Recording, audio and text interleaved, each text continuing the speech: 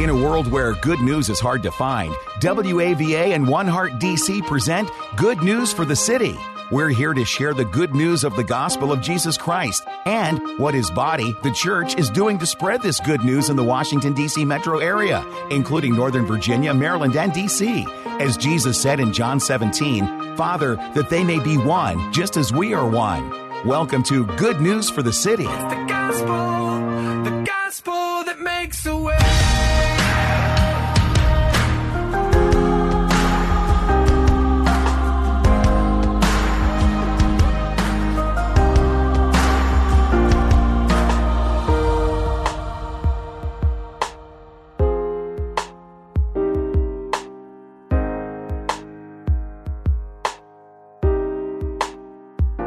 Hello, everybody, and welcome to Good News for the City, the broadcast radio partnership between WAVA Radio and One Heart DC. My name is Brian Bales, and I do have the great privilege of being your host for this show, whether you're listening to us right now live on the radio or you happen to catch us later on podcast by going to goodnewsforthecity.com. No matter where you catch us, we're going to be talking about just that, the good news that is the gospel on the radio, on podcast, or maybe you might even catch me on a Sunday at my other job where I have the privilege of being the lead pastor at Christian Fellowship Church in Ashburn, Virginia. Longtime listeners know it's not uncommon that we'll start this show pointing back to Scripture because Scripture is the communication of the truth of the gospel that is most often that what we connect with. And there's a letter to the people at Corinth that is penned by the Apostle Paul. And in 2 Corinthians chapter 4, verses 8 to 10, this is what it says. We are hard-pressed on every side, but we're not crushed. We're perplexed, but not in despair. Persecuted, but not abandoned. Struck down, but not destroyed. We always carry around in our body the death of Jesus so that the life of Jesus may also be revealed in our body. Our guest this week on the show exemplifies faithfulness to God's calling on his life, even when there are crushing circumstances. In this particular case, crushing circumstances of a medical condition. Life and ministry as he had known it to be, all of a sudden became highly uncertain. And in that moment, there was only one place he could go to, only one person he could cling to for hope, and that was God. And so today, as you're listening, I want you to know this, that no matter what you're going through, that this story, the story of Dr. Elliot Johnson, will encourage you in knowing that even in the darkest of times, God is present in our lives. He cares for us, and he has a plan, even if we don't see it at the time, a plan for his glory and our good. So, Dr. Johnson, thanks for joining us today. I'm excited about what we're going to hear from you today. It's a pleasure being on the show. Thank you so much. Oh, thank you.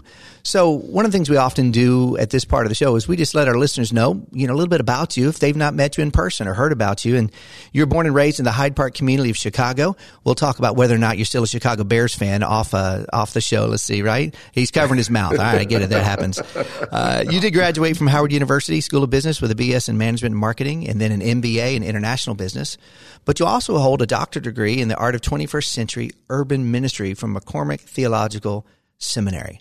This show, many times, Dr. Johnson, we have just a privilege to have so many gifted people to talk to us about the gospel.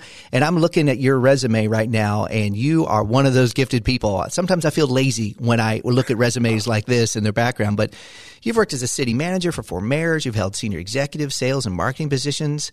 You served in elected offices. You were advisor to 3 presidential administrations, including the most recent Biden administration for the Office of Faith and Community Partnerships. As now, you also oversee operations of Family Industrial Medicine, Occupational Health Medical Services Corporation, and Hayward and Johnson, LLC, a business and nonprofit management consulting firm. That's a lot. And I didn't even mention some of the things that I could say about that. But I imagine that one of the things you're most proud of is that you've been married for over 40 years to your wife, Hope. She's a retired chief virologist, and you have 2 children who both also graduated from Howard University right here in the Washington metro area. So just again, thanks for being here. And as our listeners just heard, you have an unbelievably illustrious career and background that spans decades, serving in differing sectors, whether it's church or whether it's business or government, and even more. And when we look at that, I'm sure that there's been hope that has been struggled with from time to time. But in your background as well, there's probably been people, friends, mentors, pastors, spouses, whatever it might be, who've also showed you hope, who've helped you grow in Christ and succeed in many areas. So would you give us a little bit about what your personal story is of growing and learning and and how that intersects here with finding ourselves in the Washington metro area. Well, quite frankly, I would say that, going to school in Washington, D.C. was truly a blessing, and I was there in the early 70s. And it's coming up in a time where, quite frankly, I guess it was called affirmative action back then, trying to work my way through some of the prejudice that exists for young African-American men, if I could just be transparent. Sure. And especially there in the Chicago area and growing up and then going to Washington, I got an opportunity to be with like another kind of like group of individuals that from all over the world that attended Howard, as well as DC being a Mecca. Right? Sure. And back then, I think there was a big push for Ethiopians. Africa was really a big, as a continent, that was sending a lot of individuals to the metropolitan DC area for education. Not just Howard, but, all the other schools that are there, Georgetown, AU, sure. And on, right? And so what it allowed me to do is help me liberate myself from the oppression that I was struggling with as a young teenager there. And what I liked about Howard is that, their whole thing was about showing you how to be competitive in a predominantly white world as it relates to business, because there weren't a whole lot of African Americans in senior executive management levels in America and corporations. And Howard was at the forefront of trying to change all that. And so I was in the right place at the right time, which is what my career reflects. Right place at the right time. I think all of us who have an understanding, maybe a little bit deeper of the truth about who God is and how he's in control, we understand that ultimately he's in charge and that he can do anything that he wants. But however, it's unique in this fact that he often responds to our preparation. He often responds to what we do in that way and honors our work in that way. Because you have this statement that says, the chance for kingdom success always favors. And doesn't mean always gives, but always favors those individuals with prepared minds. Elaborate on that, if you would. So in working with 4 different mayors, the last mayor I worked for was the great late Harold Washington. He was the first African-American mayor of Chicago, and he was a strong man of God. He shared that with me. He said, the chance for your kingdom success will only favor you with a prepared mind. And I believe your mind is prepared, but it is not in a position that you can really add value to the kingdom.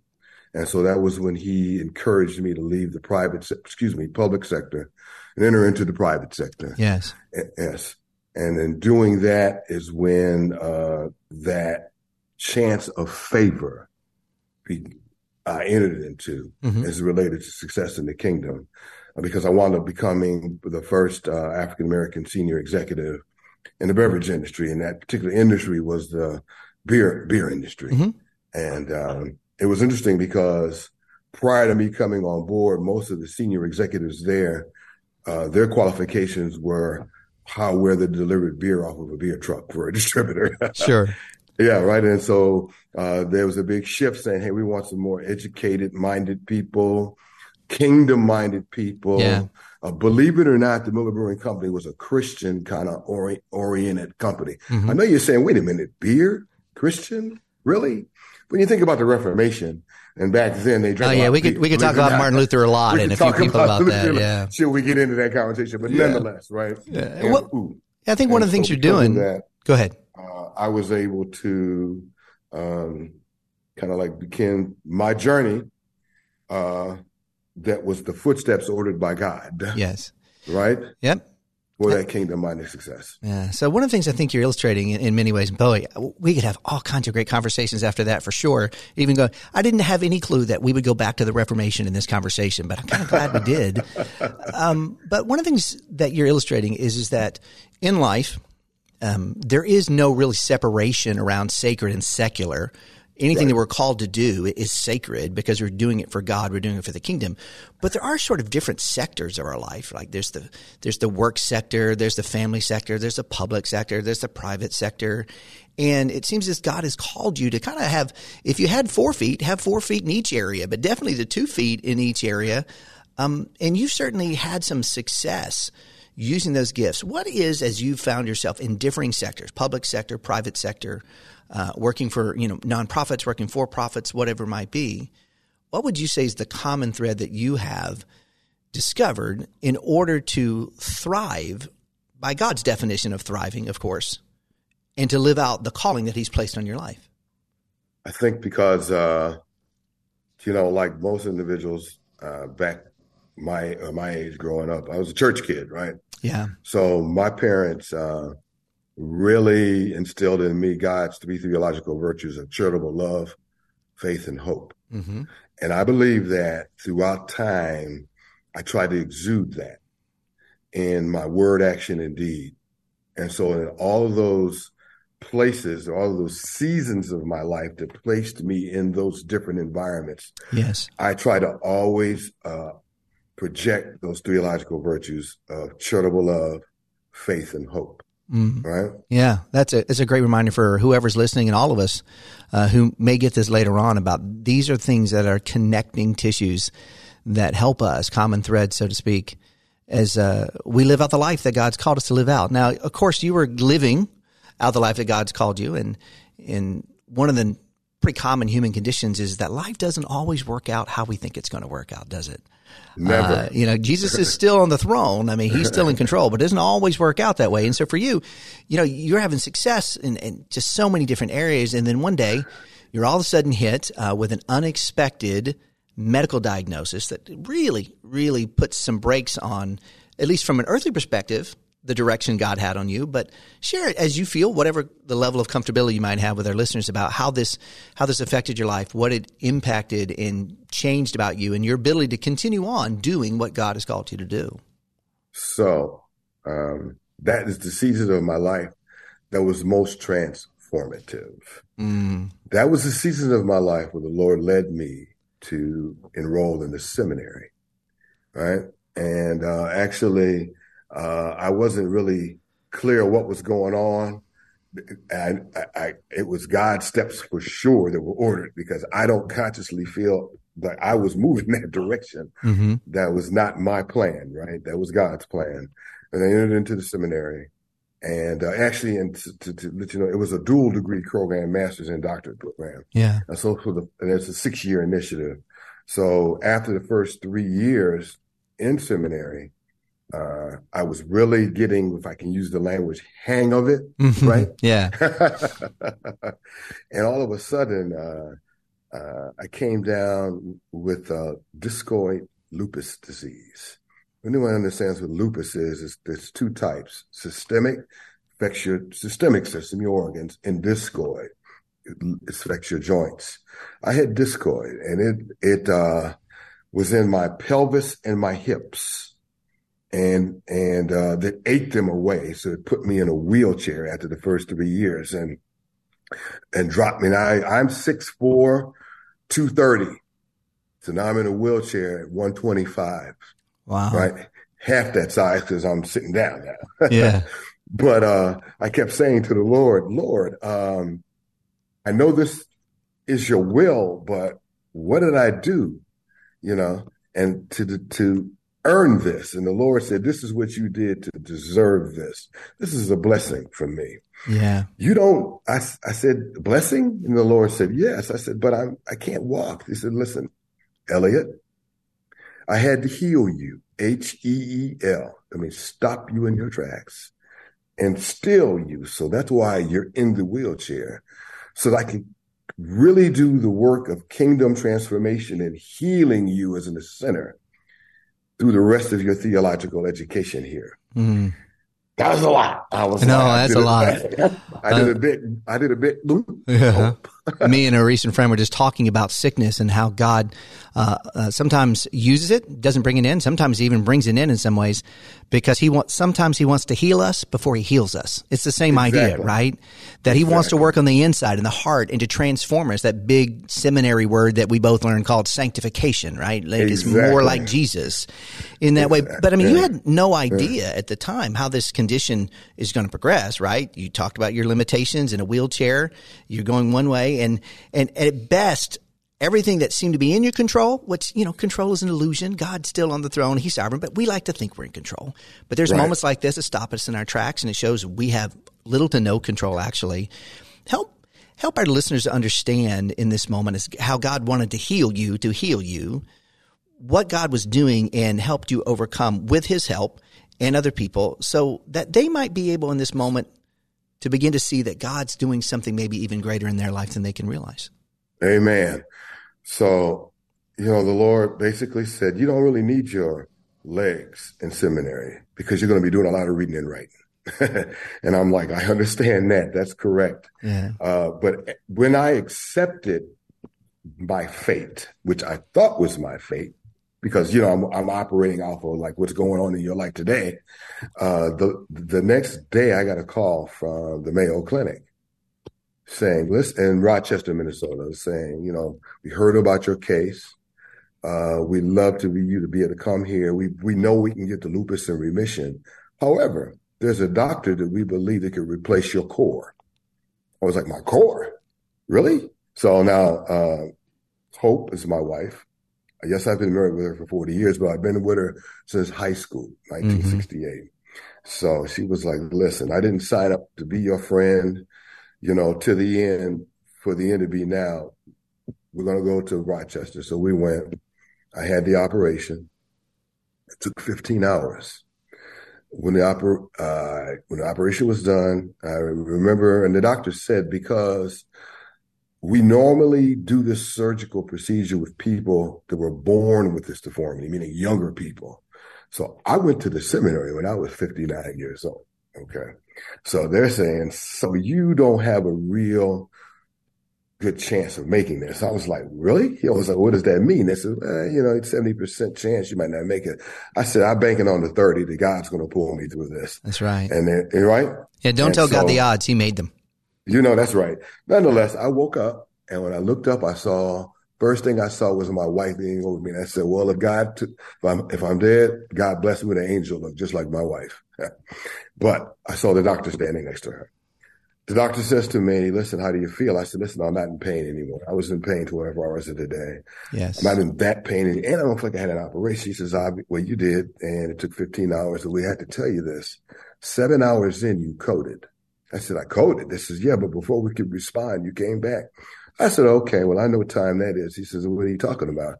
I said, well, that was the time where I had another conversation with God around redemption and the justification of my purpose in life. And so the Lord decided that it's not my time. Yes. To be home. I still had kingdom work to do. And this is actually when I was branded the name Barnabas, the encourager. All right. And what I'm going to do for you is going to make you the spirit of encouragement.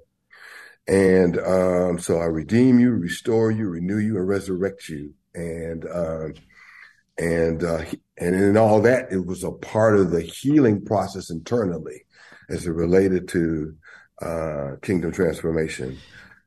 And so that was, then it was, the doctor said, well, listen, you haven't walked in 3 years. We're not sure if this is going to work. You need to be patient. I said, really? I said, Hope, raise me up in this bed. I want my legs to dangle. Right. I haven't dangled in 3 years. She says, oh, Elliot, please don't do this. I've known you since we were 14. And but the doctor says, what does that mean? I grabbed the IV pole. I pushed myself off the bed and stood up and tried to walk. He started screaming, you're a miracle. I says, what was I uttering when you were wheeling me down towards the ER and the anesthesia was kicking in?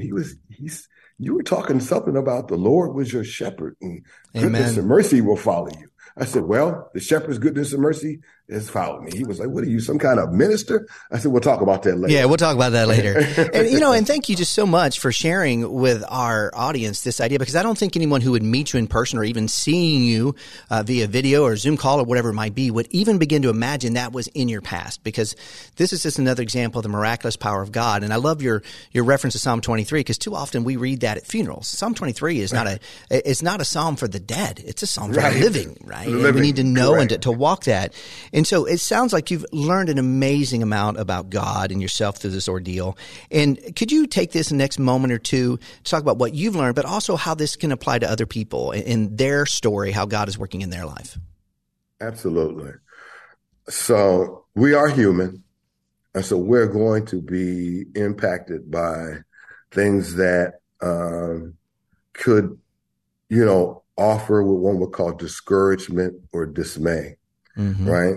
I call them distractions myself, because God is always ever present in your life. And it's through your faith and hope and the charitable love that God has poured into you to get you through these things. Okay. Now, you may not come through in a way that you want to, but this is God's plan and God's will for you.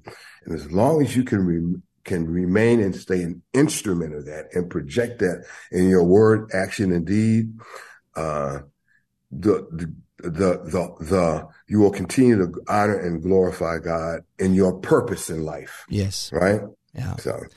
Oh, and thanks so much for sharing that. In the last minute or two here, you're active again. You're working right here in the metro area. You actually partner with one of the sponsors of the show, One Heart DC.